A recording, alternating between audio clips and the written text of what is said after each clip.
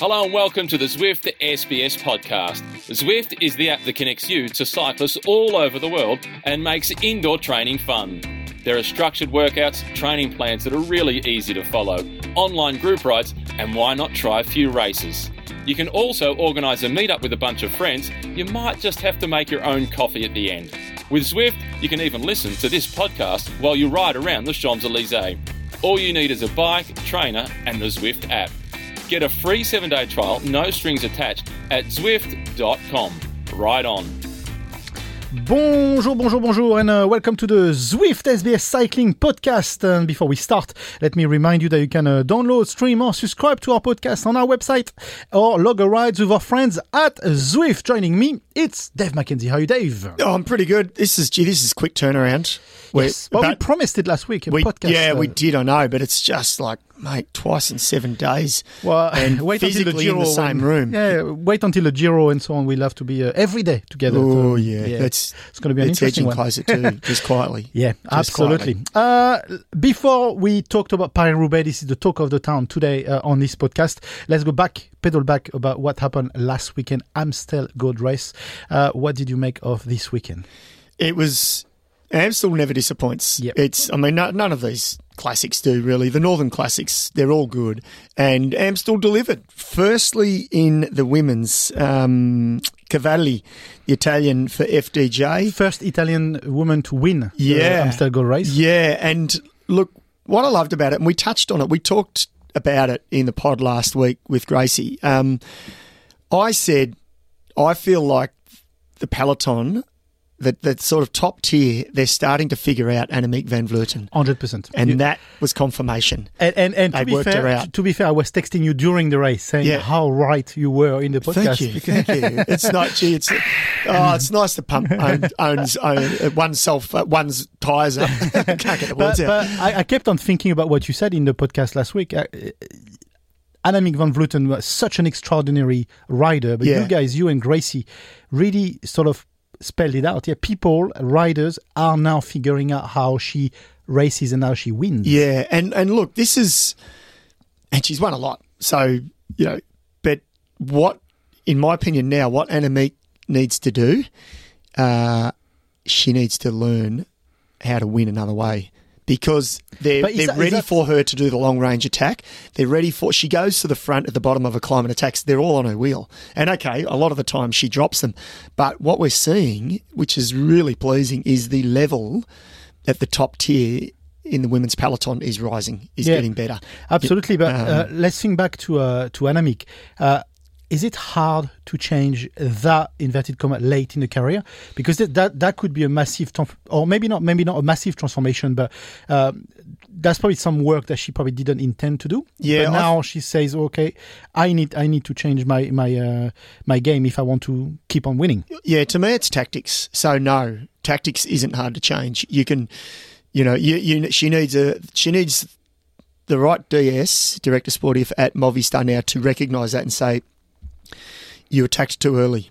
They were always ready for it. They were you've got to not attack at the expected spot. You've got to attack at the unexpected spot.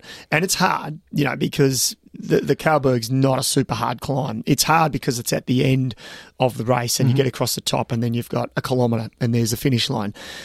But for Annemiek van Vleuten, she needed, I guess, to go at the bottom if she was going to split them up. But she probably could have waited 400 metres, forced someone else to attack because there always was going to be one or two others to attack. Hey, it's easy to say sitting in the comfort of a studio and, dissecting it. Hindsight's a wonderful thing. But look, on Cavalli, to her, she was the one who attacked in that last kilometre when that group had come together. I think there was about 6 or 7.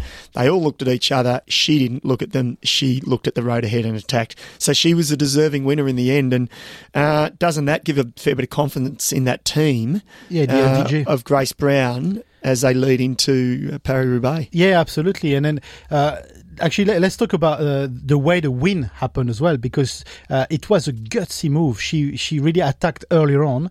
What did you make of that attack Cavalli made and ran it through to the line? It was close, but not as close as the men. We'll talk about it in a second. Yeah. That's painful for me. But that was she had to do this to win. She did. And, well, Grace Brown also helped. Well, the whole team helped set it up. And, we'll focus on the Aussies because we know them well. But Grace did go on the attack. She got caught, at the base of the climb, I think. Yep. Yeah, she did. She got caught at the base. So she really did set it up for Cavatelli. So, and look, if Grace didn't get caught, she was obviously going to go away and win. So what you saw there was just great teamwork and utilising the numbers rather than your numbers sitting there not actually contributing at the front or doing something. So, no, it worked a treat. And again, I'm loving the women's racing at the moment because it's still the teams are getting stronger, but they're still not, say, the depth that the men's have. But this is a positive because in some of the men's races you see in the past, Ineos or UAE in more recent years, these other strong teams, they're able to set a tempo for 150 kilometres. So for 150 Ks, let's face it, it's a snooze fest. You sit there, go, okay, we're waiting for the end of the last 30, 40 Ks of the race. But at the moment, the tempo is so high, no one can attack. In the women's, it's not possible. Yeah, there's no place to hide. The depth isn't there. So you're just getting this dynamic sort of style of racing, which is really good. Yeah, absolutely. Can we talk about Amanda Spratty? Yeah, because she actually performed really well. She was on the breakaway for a long time, got caught out closer to the end. But she said before, and we said it last week as well, that she gave it everything in Flanders in a way of her last bit of training for Amstel Gold Race, for the Amstel. But in the end, do you think she is disappointed? Is she not disappointed? Do you rate the performance as a good one, despite that she's not on the podium? Yeah, I totally rated it. Because she's on the way back. She's on the way back, and to me, that's another step in the right direction for Spratty. Because look, she absolutely, in her own mind, and I'm sure she won't mind me saying this. Be careful because she's listening and her mum is listening. Yeah, well, you question yourself. You question yourself if you're going to make it back. She had a pretty serious injury that she had to have that operation on, her iliac artery. And, most athletes do come back from that. But Amanda's not getting any younger either. She's not 21, 22, 23. She's towards the back end of her career. So she absolutely would be questioning herself internally going, can I make it back to be one of the best riders in the world? And for me, Amstel was confirmation that she's in the right direction. She's not there yet, but she's really close. And I think we're all excited to see that. Yeah, and I think above everything as well, it shows how dedicated she is to the sport and how dedicated she is to actually coming back to the front of the bunch, not just having another few years and just ride and just make a living out of it. And that won't be her. No, exactly. She wants to race only at the front. And that was the confirmation for me over the weekend that she is maybe not up there yet, back up there yet, but she's really willing to be there. And you know what? The silver lining here could be that her season has started later, or her build-up is delayed, if you like. Are you telling me she's targeting some sort of? Well, I was about to say tour? July, but it's not July. Is it? It is July. It is July. Sorry, it is July. It is July. Who knows? Do you think she's targeting something yellow? The timing could be perfect. And wouldn't that awesome. Nothing else would matter. So. No, but really pleasing to see. Yeah, absolutely. Let's talk about the men. You sure you want to? Do you sure you want to? Because you gave me a stat. It's heartbreaking. Which part will we talk about? Well, we better, if people have missed it, let's talk about the finish. Let's picture the finish, okay? We've got a sprint at the finish, and you've got two great guys in the finish. You've got Michael Kwiatkowski, and you've got Benoit Cosnefroy in that finish. And then they go and sprint out. They, first of all, in that sprint, waited a little bit, and I was worried we could actually see another Flanders, the third guy coming up, and the way Pogačar rode himself out of that podium. So I was actually worried for those two guys. They didn't. I think they've learned from. You weren't worried for Kwiatkowski. Look, in a way, and I'm going to be very gracious onto this. The story is Michael Kwiatkowski won the race by about half a millimeter. It was nothing. It went photo finish. And actually the race was not given but believed by the team AG2R Citroën that Cosnefroid won, he was all cheering up. You'd be happy. a bit dirty on your DS, wouldn't you? Or whoever was at the other end of that line. Yeah, and he lasted about 2-3 minutes. Yeah. And Kwiatkowski was destroyed. And then all of a sudden, the photo finish appeared and Kwiatkowski has won. I'm going to say something here, first of all. I am happy for Michael Kwiatkowski because he's actually a great bloke. Yeah, he's a great rider. He is. He's a real gentleman too. Yeah, former world champion. Yep. But geez, that's painful for me. And the last French winner, this is why it's painful. was when? More than 40 years ago. Bernard Hinault. And there's only been 2, is that right? In the whole of the history of the Amstel Gold Race, there's only been 2 French winners. So, yes, I was a bit... do you know what the funny thing is? I was watching the race, and I was typing a tweet going, winner, French winner, in my old flamboyance, or if you want to call it. No. Some say arrogance. But... Did you press send? No, I didn't. And then the face dropped, and you see Mike Kwiatkowski winning. I'm like, delete. Oh, jeez, you dodged a bullet. And actually, there, my friend. delete. I'm going to bed. No. Yeah, you would have copped some. You would have copped some. Some trouble, some crap. Yep, from that. Yeah, absolutely. But let's talk about Kwiatkowski. How much of a worthy winner he is. Because he's been a long time between drinks. He's won this before, hasn't he, Amstel? But it's been a long time between drinks for him. It has. I mean, look, he's a guy that's transformed himself into a workhorse. Yeah. Being from a team leader when his days when he won the World Championships, many years ago and was winning the classics, to being that workhorse for Sky, Ineos. And he got that stage win at the Tour 2 years ago now. Former world champion. Yeah. So, but he's still, every now and then he can still wind back the clock and produce a performance like he did. So brilliant from him. But just on Cosnefroid as well, I first came across this young Frenchman. He came to Tour Down Under, and I think he was. Correct me if I'm wrong. I think he was under 23 world champ or under 19 world champ. So he was this new sort of built up next star. And day 1 or day 2 of Tour Down Under, he had a nasty crash and he was literally mummified up the next day. He had bandages on him all over. So we never got to see this young sort of sensation do anything. But a couple of things he did impress me. And so his name's always stuck in my head, and I've watched him just little snippets.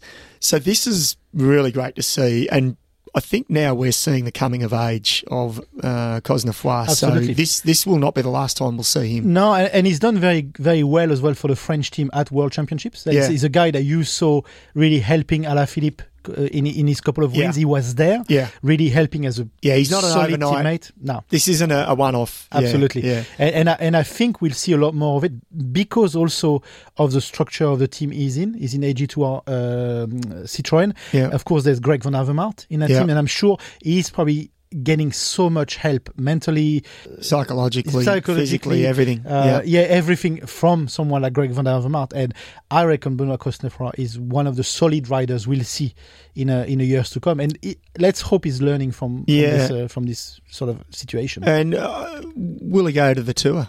I wonder. In support of O'Connor.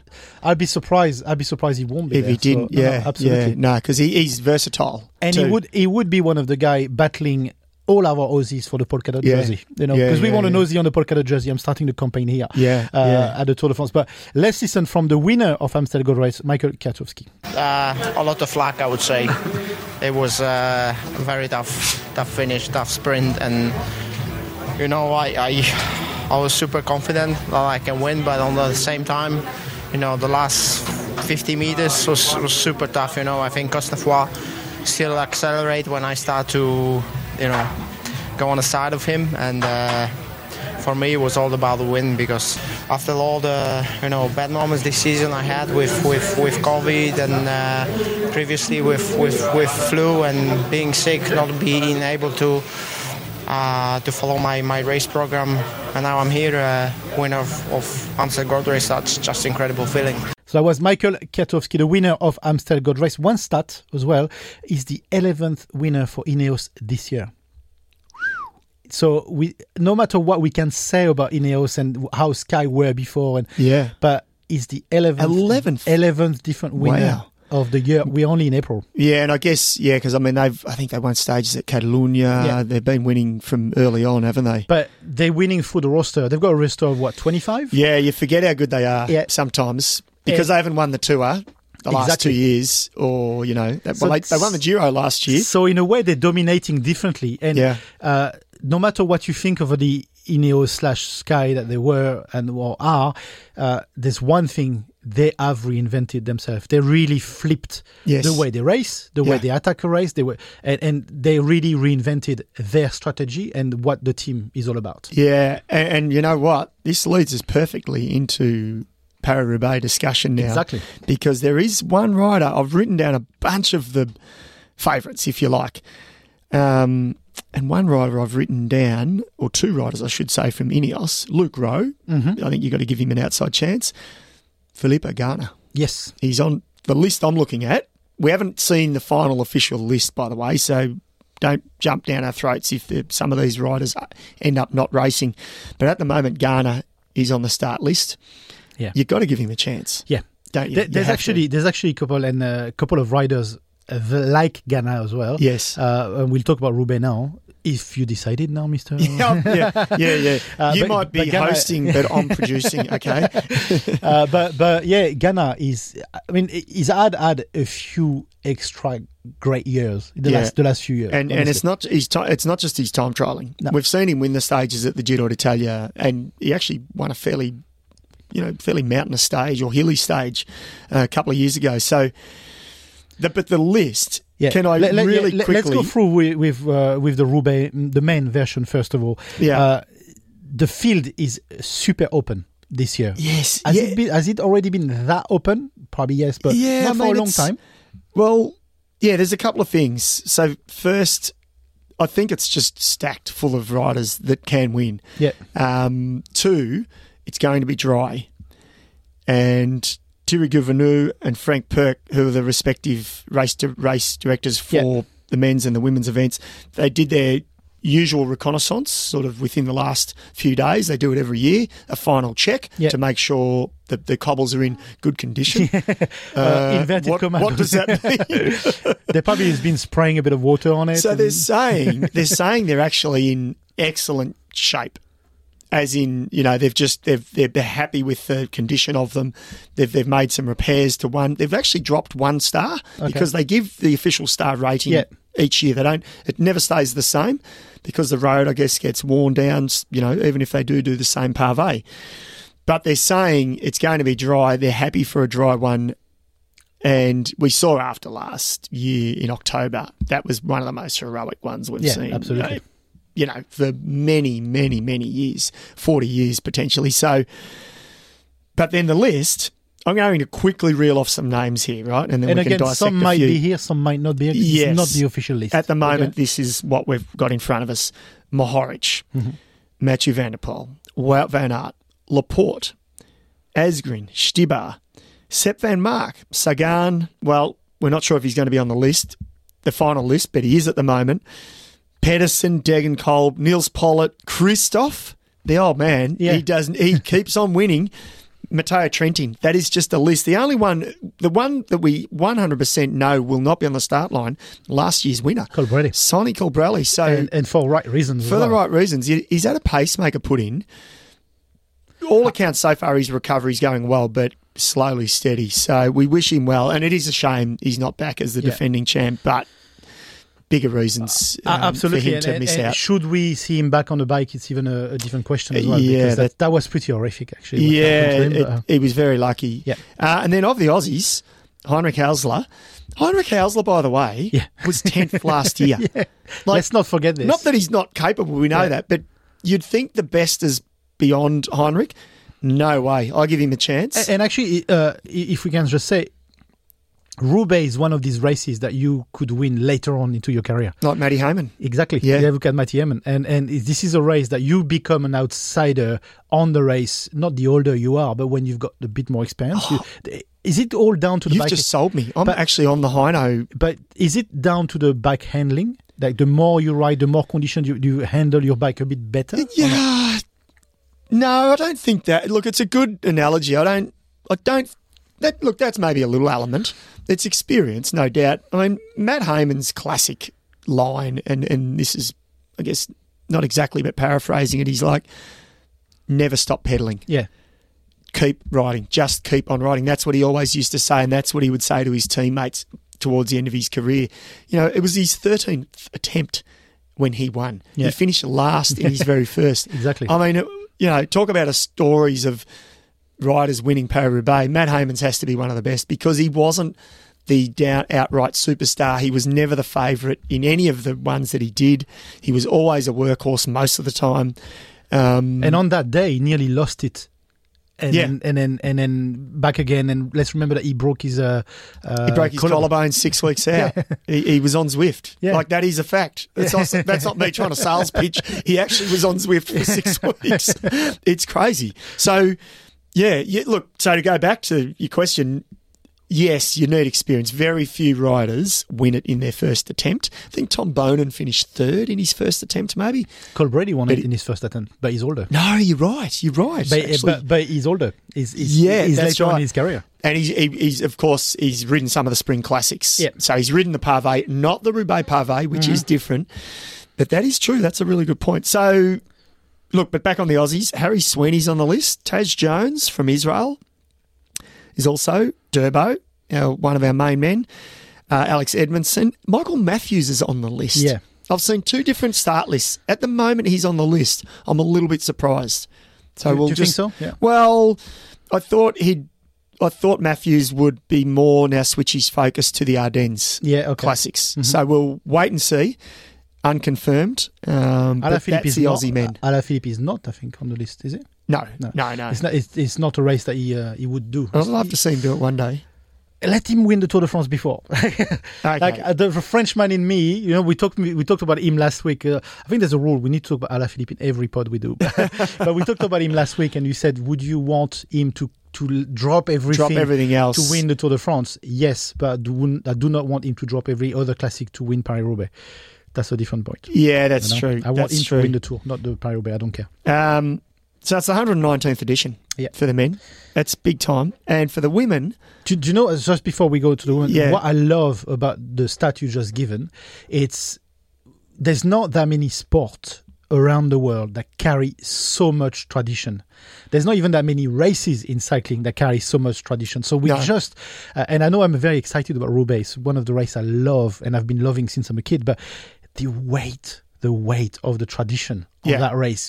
When you think Roubaix, you think mud, you think pavé, but you also think black and white photos, the men in the showers in 1928, in 1957. All this history, the weight of this history in that particular race. You know what I was going to do today? Actually, I forgot, but there is this line, and I'll try and remember some of it. If you can just bear with me for a second, there's a story about post World War I, I think, or World War II, and you know, as we know, the Western Front, the northern part of France, had been completely bombed, destroyed. Towns, villages, roads, everything. And so the organisers of Paris-Roubaix drove out of Paris not knowing what to expect. They wanted to assess the course and see if they could actually have the race, if it was possible. And at first, when they first got out of Paris, the outskirts, there was the stench of rotten cows and, you know, that had died during the war, during the bombing, uprooted trees and everything.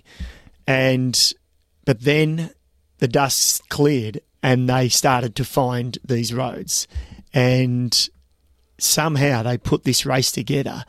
But the story, you know, that it has survived world wars, this race. These roads were built by the Romans, you know, some of these roads, and they're barely touched any other time of the year except for this race. So I'm with you. I fell more in love with Paris-Roubaix when I retired and I guess started working for SBS, and obviously we've covered the race for a long time. Have you ever come close of doing it in your career? I would have come close. Yeah, I would have come close a couple of times when I was racing for a Belgian-Australian team. We're Category 2, which is the equivalent of Division 2, you know, one step below World Tour. I think we were close to a wild card. And would that have been exciting for you as a rider, or daunting? Or I always wanted to. Every rider, probably no matter who you are, unless you're that skinny, scrawny climber. You never want to go anywhere near anything that resembles a pavé. Of course, I wanted to do it. It's one of those things you can say, I've done Paris Roubaix. And I remember Matt White, who now is the sport director for Green Edge, we're the same age, we raced in the same era, and Whitey rode it. And the following weekend, we raced somewhere. We did a race. It was a tour, I think, after Paris Roubaix. And I saw him at this tour, and we're racing, and we're rolling out one day. And I said, "How's Paris Roubaix?" And he was in the early break, so he actually had a pretty good race. And he went, "Never, ever again do I want to go back to that race." And he turned me off it. I'm putting it on you, Whitey. He turned me off ever wanting to do that race, and he had a good day. He's not the only one, because there's this funny quote in French about the Badger, Bernard Hinault, who won the race. I think it was almost snowing or whatever. He won the race. Yeah. And there's a journalist that just went and asked him, "Oh, you've always been vocal against this race. You think it's the most stupid race in the world." That's actually the nice part of me, is actually putting a few swear word in this. And I said, "No, you won it. Do you change your mind?" And he just went, "F not. This is still the most effing stupid race in the world." And he said, "The only thing now, I won it. I'm never going to do it again. This is done." I mean, this is how good Eno was. I love that story because prior to that, he, as this journalist had pointed out, he'd always criticised it. But it was really, the talk was that it was really the pressure they kept putting on him. Said, "You're saying it's no good because you don't think you can win it." Yeah, exactly. So then he put his hand up that year and said, "Okay, I'll do it." He did it, won it, and said, "Stick it, I don't want to do it anymore." But it's still a stupid race.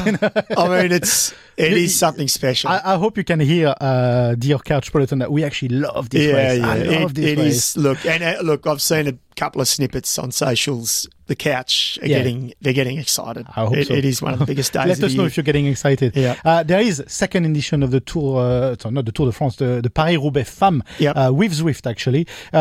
We talked about it last week with Gracie. Second edition. So now the riders, the cyclists, the women, they know what to expect. And the one that haven't participated to last year's, they would have heard tales and stories about their own teammates and so on. What can we expect for Saturday night and the Tour? I keep saying the Tour de France, the Paris Roubaix Femmes. I don't think we will see a solo victory like we saw last year from the amazing Lizzie Dinan. Yep. I think she actually attacked on the first set of pavé. She did. They hesitated and she went away 80 kilometres. Mm-hmm. Now only someone like her credibility could do it, and that was brilliant. So I don't think we'll see that this year. I think the stronger teams would have learnt, and even in 12 months, I feel like, again, the women's level is rising so fast because the sport is just changing rapidly compared to the men's.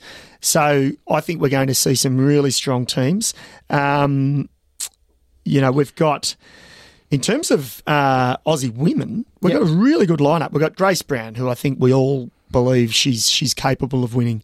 Loretta Hanson, Chloe Hosking, Jess Allen, Georgia Baker. I've been so impressed with Georgia. We talked about her last week. Yeah, she's transition from the track to the road. Yeah, and I think she's got the build and the horsepower, the HP for a race like Paris Roubaix.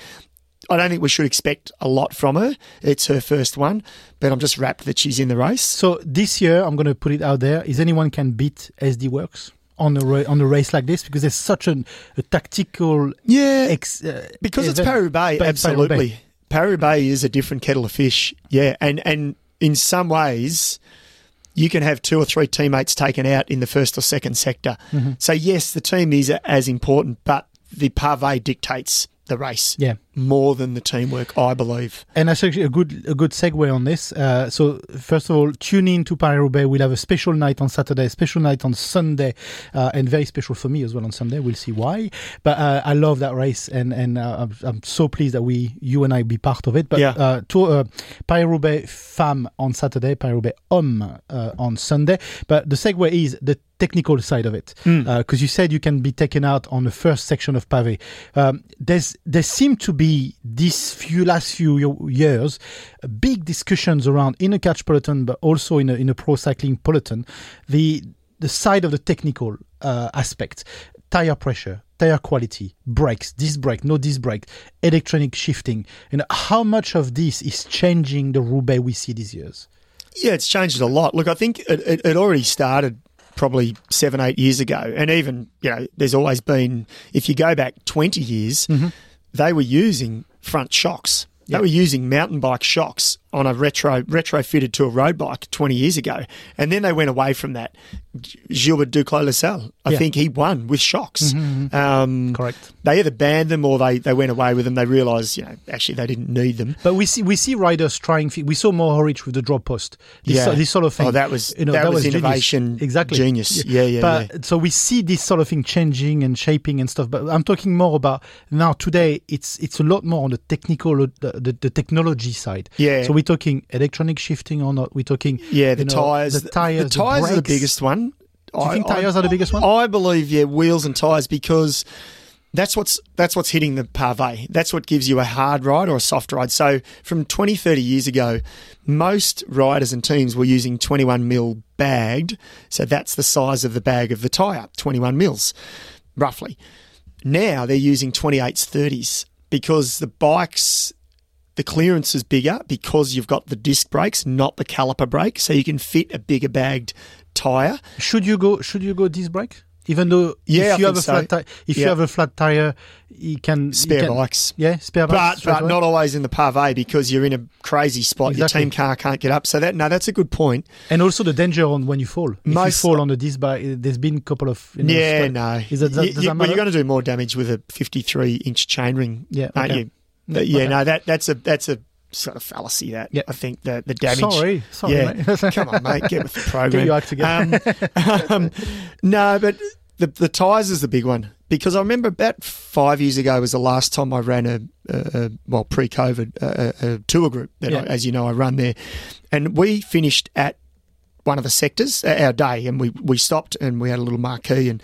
A good Belgian friend of mine was there, and he had a set of spare wheels. He was helping out one of the Belgian teams, and he had a set of spare wheels because that's what they do. They get a few volunteers, not just team support, team staff, I should say. They get a few volunteers who they know the team, and they have not Joe Blogg with a beer. Yeah, well, some of them do. Yeah. Anyway, my mate Dirk was getting the wheels prepped because the race was getting close, and he's like, right, I've got to check the tyre pressure. He goes, mate, can you help me? And I'm like, yeah. And this Dirk, he knows cycling back to front. So we're pumping it up, and he said, I can't see how much pressure's in. And I said, it's only 4 bar. He goes, I only want 4.5 bar. Or it was something like that. Don't completely quote me. 4.5 bar is like 60 psi. Yeah, so it's not much. It's not much. When a 23, 25 mil bag tyre, you put 110 to 130 mil per square inch. Yeah, PSI. Yeah, PSI. So on a Roubaix wheel, you might only put 50. You might put half, 60. So because they're bigger bag tyres, they don't need as much. And then the other question is, do they use tubeless? That was my next question, because you talk about the bag, so you're talking tube. I don't know this. I don't know the answer to tube this. Or tubeless? This is a debate. Damn, we needed Manny Heyman. Yeah, absolutely. No, he doesn't care. He doesn't care because he keeps pedaling, no matter what. Just keep on riding. So the technology absolutely has made a difference. Does it make the race much faster? I'm not sure. I haven't had a good look at the times over the last. I think you'd have to go back further than 20 years. Yeah, certainly makes the ride easier, though, with your equipment. Inverted comma easier. Yeah. It's still a hell on the north. It is brutal. Thank you for joining us, Macka. Thank you very much. This is the end of the Paris Roubaix special podcast for today. Before we go, let me remind you that you can download, stream, or subscribe to our podcast on our website or log a ride with our friends at Zwift. Until next time, it's bye for now, and don't forget to tune in to the Paris Roubaix Femme on Saturday and Paris Roubaix Men on Sunday. It's so exciting. I love this race. Bye for now. Before we go, a quick word from our sponsor, Zwift. When it comes to sport, I always tell my kids, rule number 1, have fun. On Zwift, fun is fast. Tour de France winner Geraint Thomas uses it, so too does Mathieu van der Poel, and Australia's Neve Bradbury Zwifted her way to a World Tour contract. One of my favourite things on Zwift is seeing the flags of people from all around the globe that I get the chance to ride with. I love the structured workouts, doing meet-up rides with friends, and when I'm feeling strong, doing a few races. They definitely hurt, but they are fun. It's easy to get started. All you need is a bike, trainer, and the Zwift app. Visit Zwift.com, and hopefully I'll see you on there soon. Ride on.